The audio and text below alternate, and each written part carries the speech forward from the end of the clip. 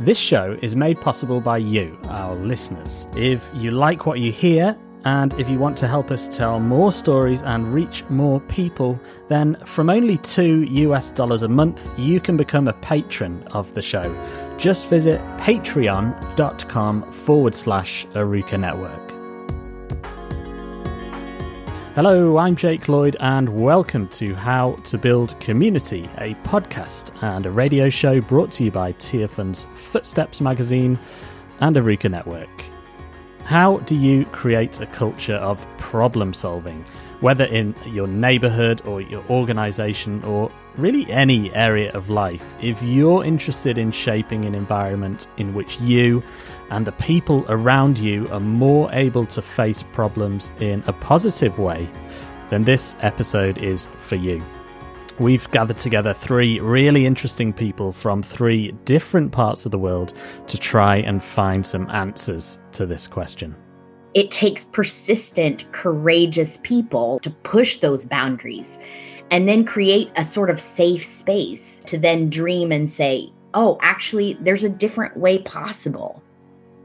That was the voice of Erin Lloyd Rotich from Arkansas in the USA, who has trained organizations on something called psychological safety, which, as you'll soon hear, can be key to creating a culture of problem solving. And joining Erin in this episode is Pranaya Chetri, who leads Tearfund's work in Nepal. He has many decades of experience in leadership roles with churches and NGOs, and he's involved in something called CCT, which is Church and Community Transformation. It's an approach that encourages churches and communities to identify their needs and then work together to address these needs using local resources. And the idea is that this then reduces their dependency on support from outside of a community. And you'll also hear someone who might be a familiar voice if you're a regular listener to this show.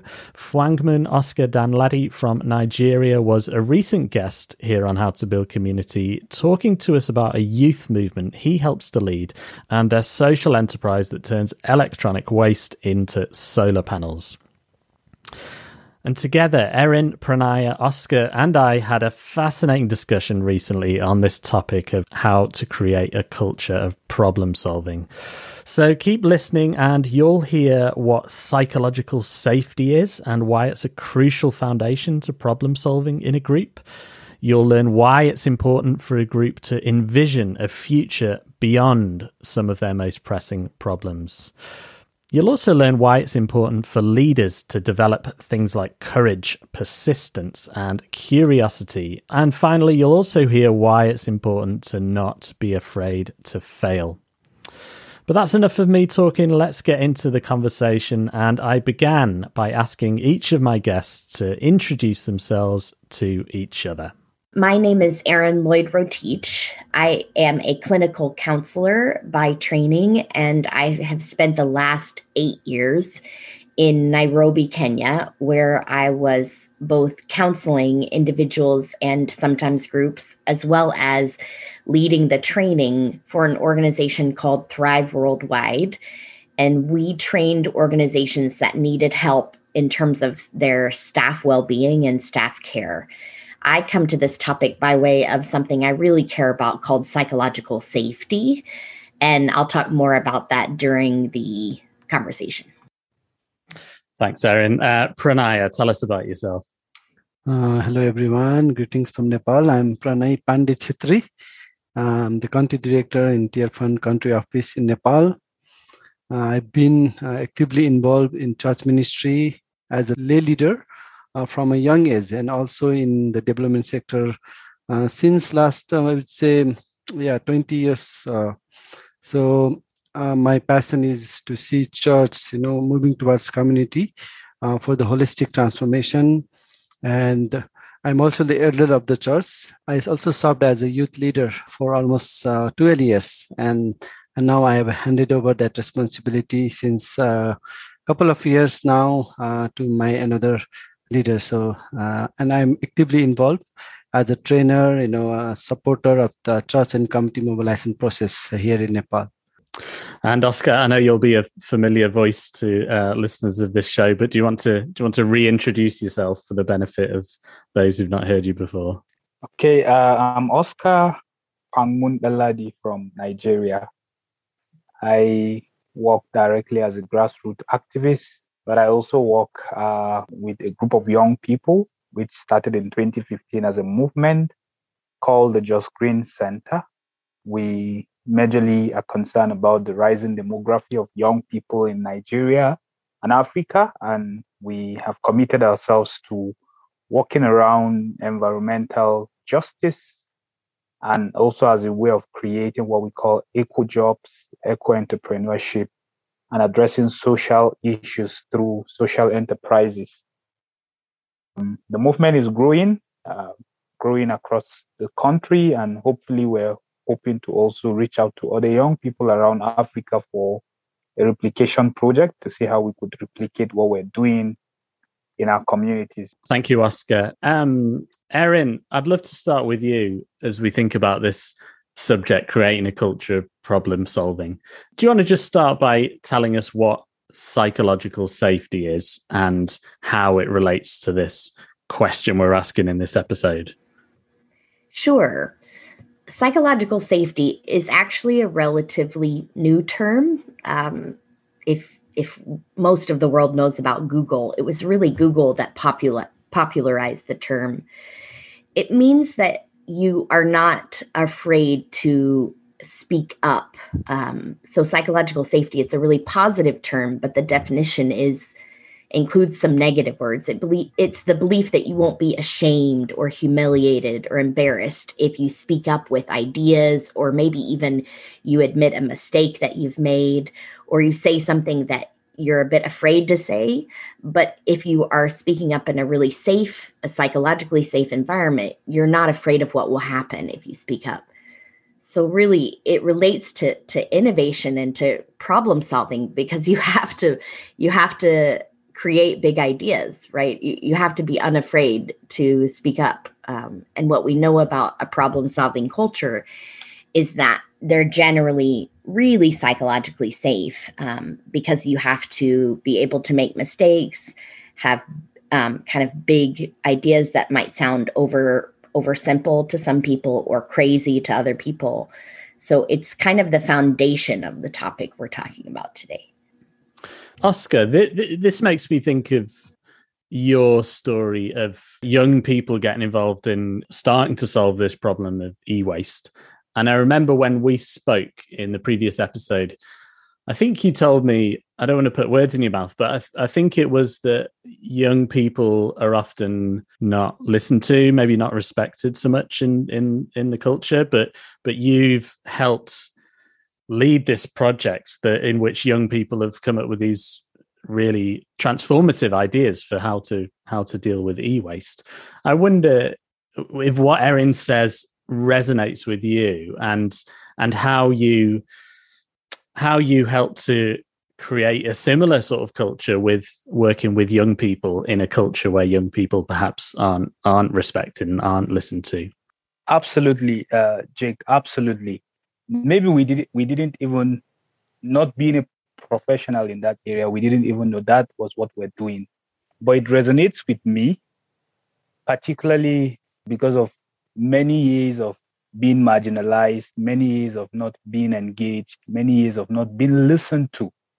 You know, it sort of pushes, which is what we're dealing with, pushes the young people into some sort of an aspirational poverty. That is, they don't have any other aspiration. They're just living for food. You wake up in the morning and all you want to do is just look for what to eat. And I share with you specifically an experience we had with some of the young people we're trying to sort of inspire for them to think big and think out of the box. So we were facilitating this workshop where we were trying to tell these young people, can you dream big? Can you dream of a different community rather than the present state of your community where it's wrecked by environmental problems, lack of proper waste management, drug addiction, and all of that? can you think of an alternative context or community? Can you have an imagination of a different kind of community? And you could obviously see the anger on the face of one of the young person who approached us and said, why should we dream? We don't want to dream. Please don't force us into dreaming, because it doesn't change anything. I would wake up the next morning and my problems will still be there. And again, it brings me to one of the principles I have learned working with these young people. So he has grown over the years to believe that there's nothing he can do to take his community out of poverty. Then here are we coming from outside just trying to tell this young person to think. And he thinks we're coming from a very privileged kind of context. So why should we force him to think? And, this forced us to go back and rethink about our strategy of coming to try to give these young people heaven in hell kind of vision. Rather, we learned how to sort of take them first out of their context, let them see the possibility of what other young people are able to do. That sort of inspires them. And then we just simply ask them, this visit, what did you see? And I noticed that it does a lot of magic. So I don't know if that sort of fits into the question, but when she was talking, it sort of resonates with me. And I just thought of that particular experience we had with the young people. That's so interesting. So you saw the starting point as encouraging people to imagine a new possibilities and a new vision. Pranay, I want to come to you very shortly, but Erin, what Oscar said there, in terms of your experience of working with organizations on psychological safety, is that the starting point you'd work with? Is envisioning a different future, or would you start with something different? Oh, I actually loved Oscar's story, because dreaming is a really scary idea, right? So asking people to believe that there's something else possible kind of demands that you have a very safe environment. So I love what he did, which is taking them to see that it's possible, right? The belief had to be there. So psychological safety is a belief first. And then the possibility is there, and they can actually start to talk about that. It's such a beautiful story. Thanks for sharing, Oscar. You can start really anywhere with psychological safety. I think about the leaders, as Oscar was talking about. There was some doubt there because they imagined that they had privilege. And so I'm sure part of what he does as well is makes himself known to people, is vulnerable about his own beginnings with people. So I tend to start with leaders. I think leaders influence the culture the most. And I ask that they're courageous and they're vulnerable with their own stories. I think that really helps. And again, I'll go back to that his idea of dreaming and picturing a better future is also a great way to start. It's just really vulnerable to ask people to do that, because dreams are scary. Yeah. Pranay, yeah, you're a leader with an enormous amount of experience with leading churches and NGOs, and you talked about this community work. What Erin's just said there, does that resonate with you and your experience of your work? Yes, absolutely. I think that is more kind of psychological aspect of starting with envisioning. But from our side, what we do at the beginning is, as I already mentioned in my introduction, we have this church and community mobilization process. This is also a psychological environment which we are, especially in our third world countries, heavily dependent upon foreign funds, heavily dependent on external support. So what we are trying to do is, develop a community, develop an environment, develop a culture where that dependency is not there. So what we start doing is, again, start with the same envisioning approach. First envisioning them based on biblical foundations, and what we call is sangsangai. is kind of approach that means working together with the community. So Sangsangye happens when people in a church read the Bible together and hear what God is saying to them about their needs and how to solve them practically with local resources, so that their families and church are strengthened and they become salt and light in their communities. So it starts with vision, taking them to a journey together with the community. So that's what I feel at this point. We've touched on culture here, haven't we? Like Pranaya, there you've talked about the obstacles in Nepal of a donor dependency and a donor sort of beneficiary mindset. I'm curious to know if you're trying to overturn this culture you've talked about. Do you start small? Do you start by working with people to identify smaller problems to overcome, or can you give us some examples? Absolutely, Jack. Thank you. Yes.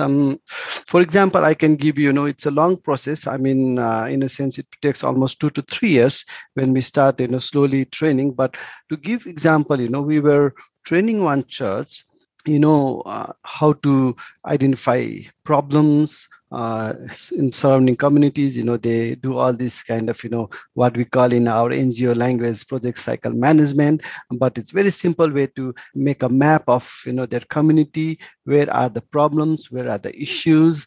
And prioritize them, which small thing they can start.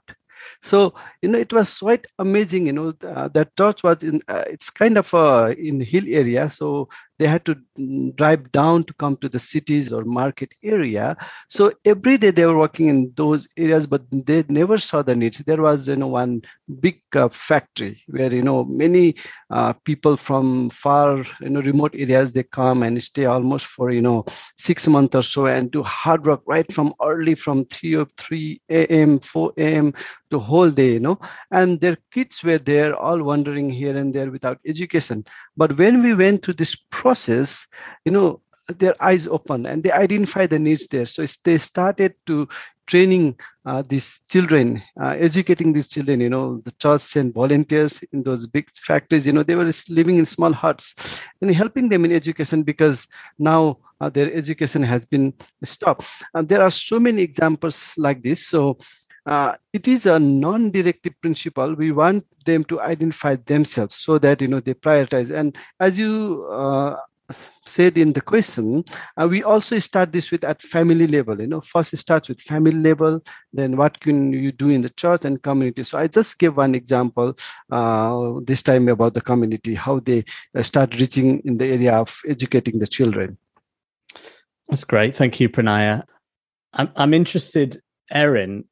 So Pranaya and Oscar, well, Pranaya, it sounds like you travel around a bit, but Oscar, you're based at this community center working with young people on an ongoing basis. And Pranaya, it sounds like you often do something similar. But Erin, your work would be being invited into an organization and running a training and things like this.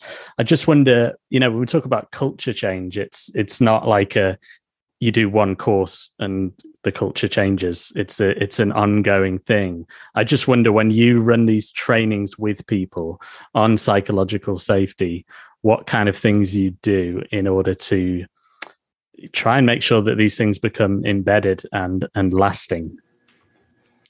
Oh, such a good question. But you need a combination of different things, right? You need to change your routines a bit. So you need to have some sort of routine where people are talking honestly about what's going on with themselves and the problems that they see, a lot like what Pranaya was saying, right? And you need to change in terms of how you approach people. Something I love he was saying, a core concept of psychological safety is curiosity. So it's key to change your perspective from investigation to curiosity. So investigation assumes kind of that there's something negative there and we just have to figure it out and keep moving, right? Curiosity says, what's possible? There's probably a good reason that that's happening, but what's possible? So for example, all of those kids are there. Instead of just looking at them and saying, okay, I guess the people that are working in that industry just have to bring their kids and they just have to sit there. What's possible for those kids? So I really appreciated that. So a lot of it is trying to bring that curiosity in. And in terms of how do you build that? Again, I would say it generally starts with leaders and helping them to build better routines and better practices. But the other good news is that vulnerability is contagious. Curiosity is contagious. So once one key person starts to do that, it really shifts how people think. That's something you heard in Oscar's story as well. That's so interesting. What about so one thing that's coming to mind from you guys speaking, each of you speaking actually, is that I would imagine when we're talking about a change of culture, whether it be in a church in Nepal, in a youth center in Nigeria, or in an organization in the US, people have become quite set in their ways. And if we're talking about Erin, you're talking about working with leaders, or Oscar working with young people who are perhaps reluctant to see things in a different way to what they normally have seen. Do you think, or have you experienced having to have difficult conversations with people and challenging their thinking that's been embedded for a long time? How have you gone about having those conversations? Oscar, I'll put that question to you first.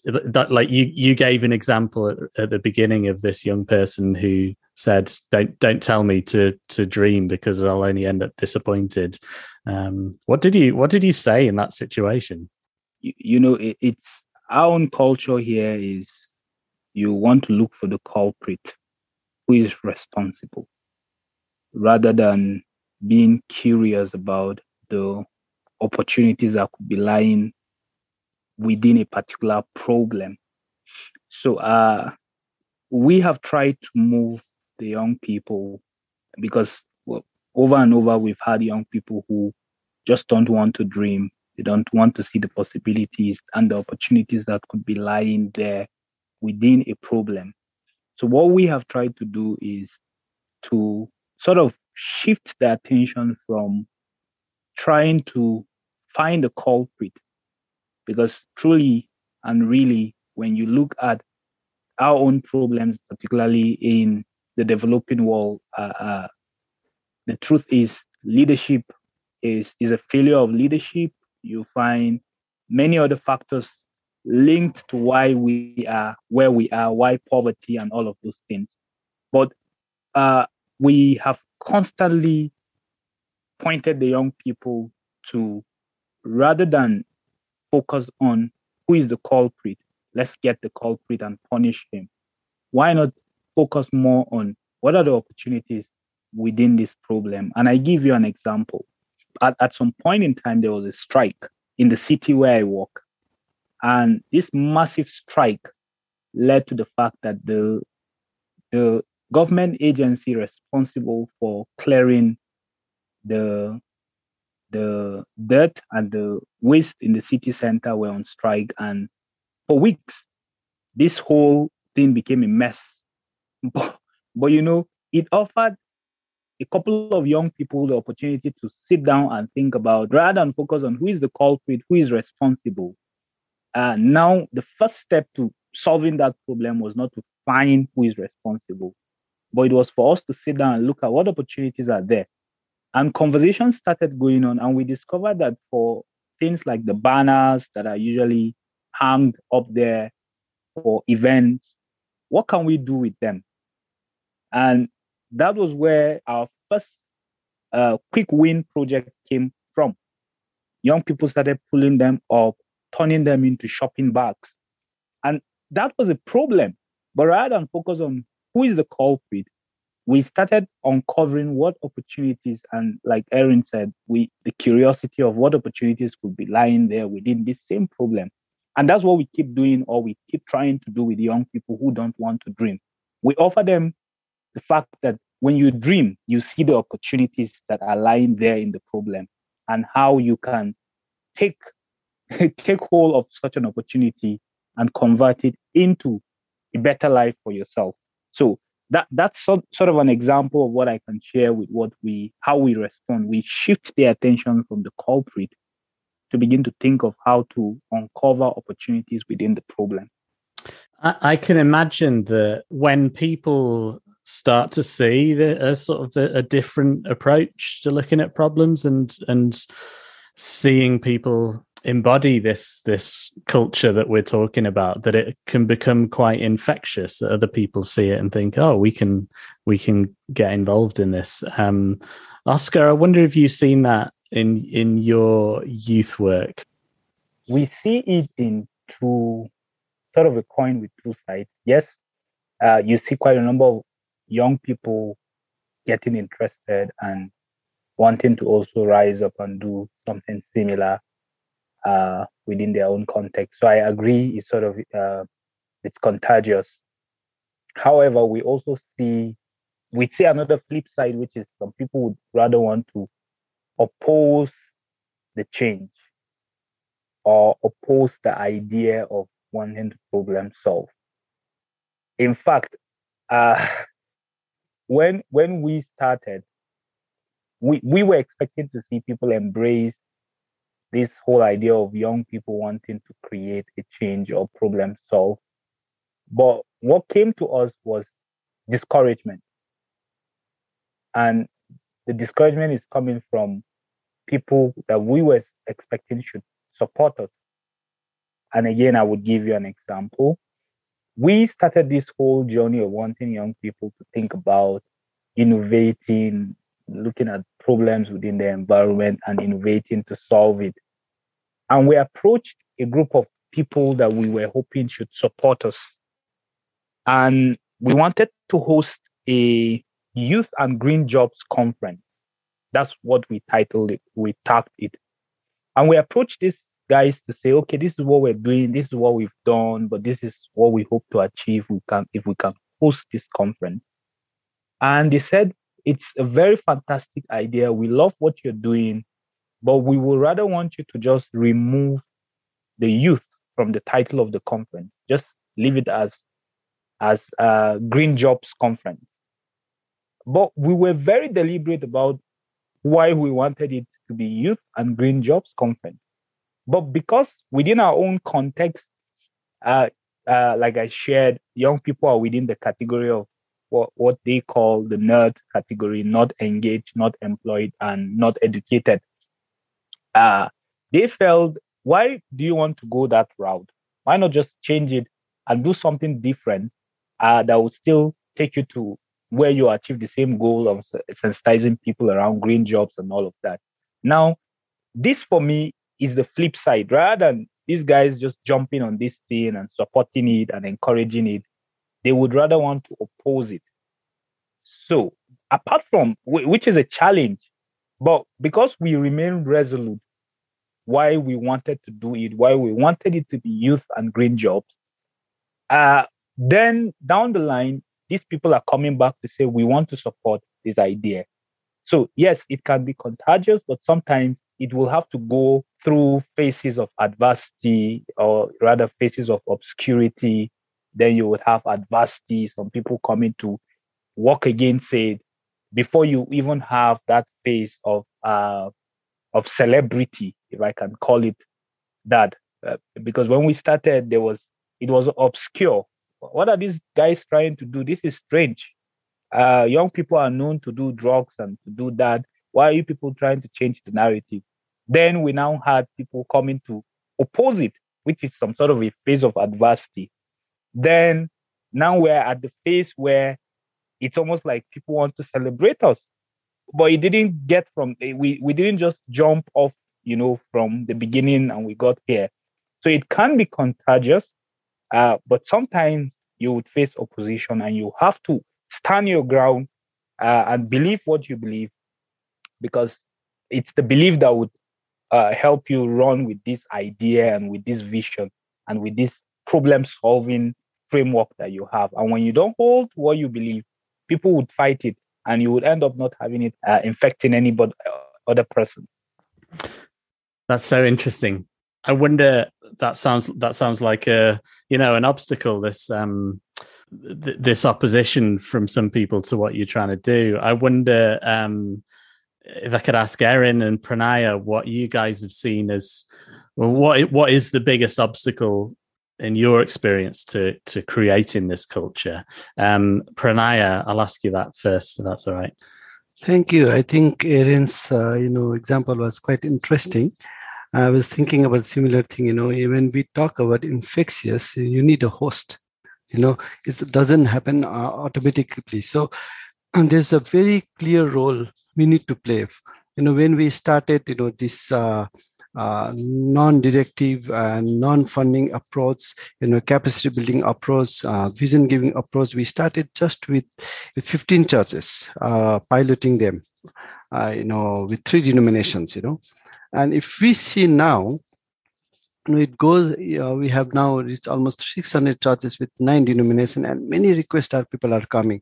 So major obstruction at the beginning, I would say, is to break that culture which we were talking about, culture of dependency, culture, which we ourselves have developed, in the NGO world, about project, with all these different lock frames, different planning process. So I think we are getting that, obstruction on that approach. So when we provide vision, when we work with faith leaders, it's more a biblical based, vision for better future, vision for holistic change, holistic transformation is what is needed. So many times, even the leaders, some of the leaders, those who have been there for a long time, those things might be also obstacles. So I'm not against any leaders, but sometimes that's happened because the way you are brought up, the way you are schooled, your worldview matters. But to solve that obstacle, I think you need to work with some gatekeepers within that, might be same denomination or church or community, who can really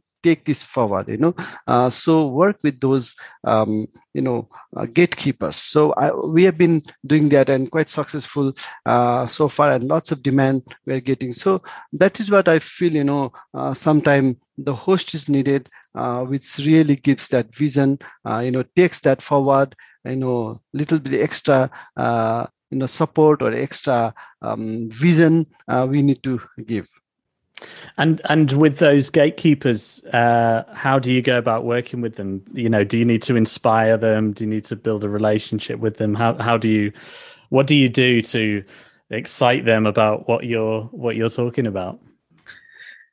Yes, that's absolutely, very great question, because, the identification gatekeepers is first what we do is, when we have these vision seminars or envisioning conferences or workshops, whatever, we identify those who are very much passionate, interested to take this forward. Then we start, as you said, building relationship with them and giving them extra capacity building, extra training, journeying together with them rather than leaving them. So, that is how I think which we need to do. Main thing is to have passion and vision within them, which will lead them forward. So working together after we identify them, that is what I feel. Thanks, Pranaya. Erin, I'd like to come to you. I've known you for a little while, and I think you always bring just a different and interesting perspective to pretty much any subject. I just wonder what, if anything, what the key things that have been missing from this conversation so far? Are there particular things you're thinking, right, we really need to address this when it comes to creating a culture of problem solving? Well, let me summarize what I'm hearing so far, because actually the personhood of Pranaya and Oscar is what's brought their culture change to happening. So it's funny. It's like you're asking the actual people who have done the culture change to think about how they've done it. So from the outside, it's so interesting, because what I hear is culture, how we usually define culture, right, at an organization is this is how we do things, right? That's the simple way. When you hear people say this is how we do things, they're talking about culture, the culture of how things are done. So when anyone comes and says, let's do things a new way, it's scary, right? It goes against how people want to act. And that's where you get that resistance Oscar was talking about. Pranaya talked about that too. So it takes persistent, courageous people like Pranaya and Oscar to push those boundaries and then create a sort of safe space. If it's for youth with Oscar, if it's for the church leaders with Pranaya, to then dream and say, oh, actually, there's a different way possible. But you see, they created that themselves. They were the kind of the culture pushers. And so they had to internally kind of stick to their purpose, stick to their persistency and their courageousness in a way that maybe the other people around them weren't quite doing. So it's actually them. You're talking to the change makers on this on this podcast. So it's really been interesting for me to sit back and hear them be those key people. That's really interesting. So I think both Oscar and Pranaya, you both seem like quite charismatic people to me, and I can imagine, if I lived in your community, worked for your organization, were involved, I would listen to things that you guys said and think, right, yeah, I'm going to follow them. How important, Erin, I'll put this question back to you. How important do you think a charismatic leader is to creating culture change then? Yeah, I mean, I would say you have to pair it, right? So you have to pair charisma, which is that thing that kind of acts like a magnet to people, brings people to the conversation, says, okay, I'll listen to this guy. Exactly what you said. You have to pair charisma with someone who's going to really be persistent and do the work. And that's the uniqueness that I hear in both of them, right? You can't just have a kind of a false charisma of like, listen to me, but I'm going to have other people do it. Or listen to me, but I haven't really been through this challenge myself. I don't really know where I'm coming from. See, the wonderful quality of both Oscar and Pranaya is that they've walked the walk themselves, and they have that sense of charisma or kind of magnetness to them, whatever we want to call that. So it's both and. Jack, shall I just, sorry for interrupting, because I think I really liked what Erin has mentioned, about courage and become charisma. And I think I just like to give one example, as I mentioned that we started with 15 churches piloting, because before that we have been working with so many leaders, so many churches, this was a small start. So even after that, we worked with one local partner for almost, I would say, 4 years, and we saw the result. But one day this, the leader of this organization comes and says to me, now it's been very difficult without giving any incentive or giving any money to the project. Can we do something to support something for the community or for the people, or give incentive, something like that. So, that's why, what Erin mentioned, the courage is needed. So I was, really passionate about this work, and I know that it works. And I said, see, I have so many ideas, so many ways of working. And I really said, if you think, door is closing, there are hundreds of doors God will open. Then if you want to do it, then go ahead. There's lots of opportunities, now lots of requests is coming. So why don't you try it? He was, giving reasons of government approvals and all these problems, because it's mostly capacity building approach. There's no anything tangible stuff you can see with the money you give. But, when I said that, he went back and the organization is now, we are working together with them, really scaled up. With another 4 more denominations, and with other networks, other 3 networks. And this year they're really going to scale up the work. So I think this is where you need to really join it together, challenge them, and be courageous. Sorry to interrupt. Thank you. No, don't apologize. Oscar, I'll come to you. So, do you want to pick up on anything that's been said there about leadership and charisma, or follow up on what I asked Erin just then about what's missing in this conversation when we're talking about creating a culture of problem solving? Just to appreciate Erin for those kind words. Sometimes you never know what you're doing until you just get to sit with professionals like Erin that sort of analyzes it and gives you the frame and the template, because again, sometimes for some of us, we just do it on the job, and it just comes very spontaneously. And I would say, really, I totally agree with Erin about courage beyond just being charismatic, about courage.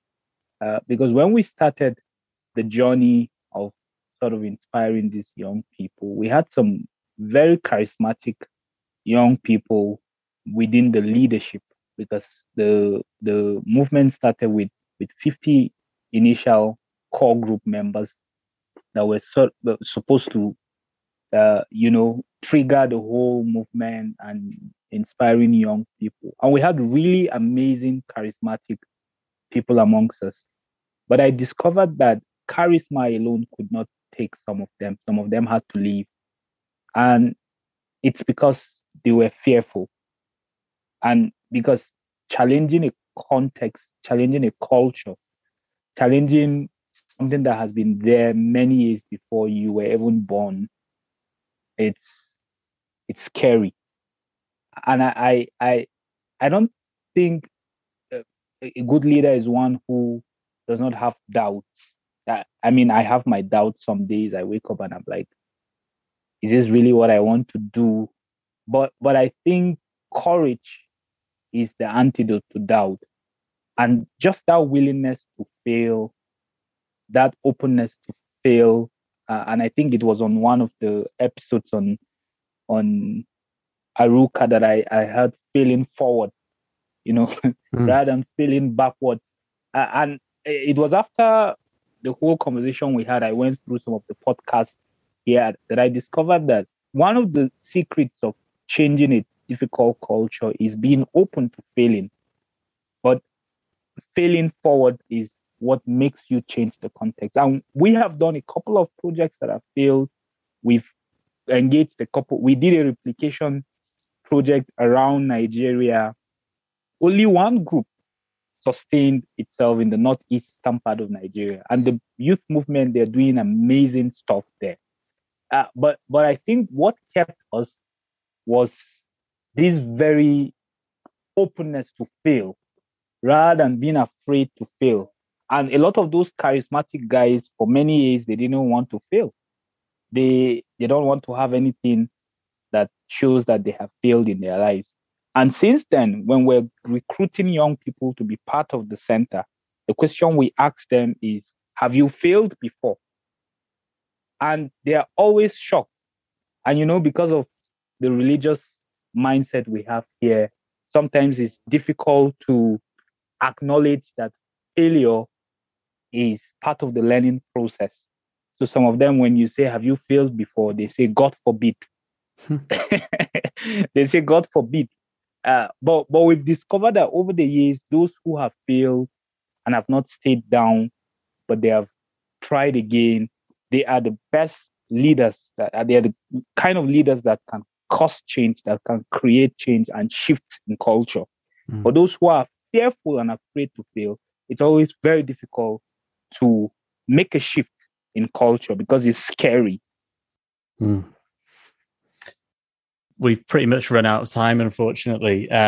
Oscar, that was fascinating. I would love to just ask each of you before we go.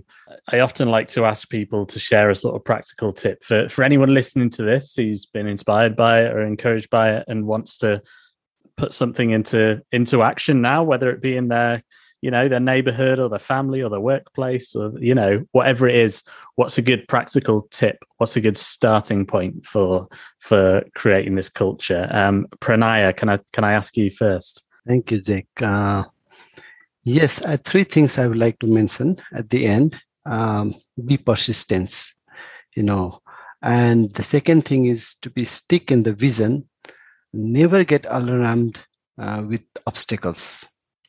And the final thing is to believe in your destination, where you want to go and move on that. So that's what I feel, when we are thinking of problem solving. Thank you. Thank you. Oscar. So, Jake, for me, I would simply say there are 3 A's. First is to avoid thinking too much about the problem, but looking at the possibilities of solution in the problem. And then the second is to avoid looking for the culprit, but, rather focusing on the benefits of what your solution will bring. And then lastly is to just attain your dreams, because sometimes problems give us the opportunity to dream. So you avoid thinking too much of the problem, avoid looking for the culprit, and then, sort of achieve your dreams through problems. These three things sort of inspires a lot of problem solving. It's part of our own experience. Thanks, Oscar. Erin, I'm going to give you the final word. It was you talking about psychological safety that inspired this episode. So any practical tips you want to share, but also just any closing remarks in general? Take it away. Yeah, so good. I've been really inspired myself by this conversation, so thank you. I would just say I'm reflecting on that last thing that Oscar was talking about, which is that failing forward idea, and on the overall tone of this conversation, which has been a lot about courage. And those are key concepts here. You kind of they go together, right? You have to have courage to make mistakes, to take big steps, to dream, right? And so I would say to you, do whatever it takes to do that first big step, the first risk. So if you see something, you've been thinking about something a long time, in terms of a solution to a problem, or you've been even just concentrating on the problem and how it annoys you, right? Take that first big step, that first risk, and see what happens. If it's failure, good. That pushes you forward, right? Yeah. So I would just honor what they've said and echo that I'm inspired and I want to do something myself. That was Erin Lloyd-Rotich, who's trained people in psychological safety. Before that, you heard Tearfund's Pranaya Chetri from Nepal and also Phwangmun Oscar Danladi from the Jos Green Centre in Nigeria. That's almost it for this episode. Before we go, don't forget you can catch up on previous episodes of How to Build Community on our SoundCloud page or in your podcast player. Just search How to Build Community. You can help support this show by making a small monthly donation on our Patreon page. Just visit patreon.com/Aruka Network, and Aruka is spelled ARUKAH. You can learn more about Aruka on the website arukanetwork.org. You can learn more about Footsteps on the website learn.tearfund.org.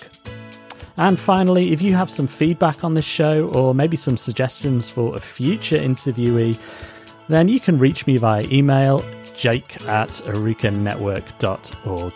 But that's it for this episode. Until next time, bye for now.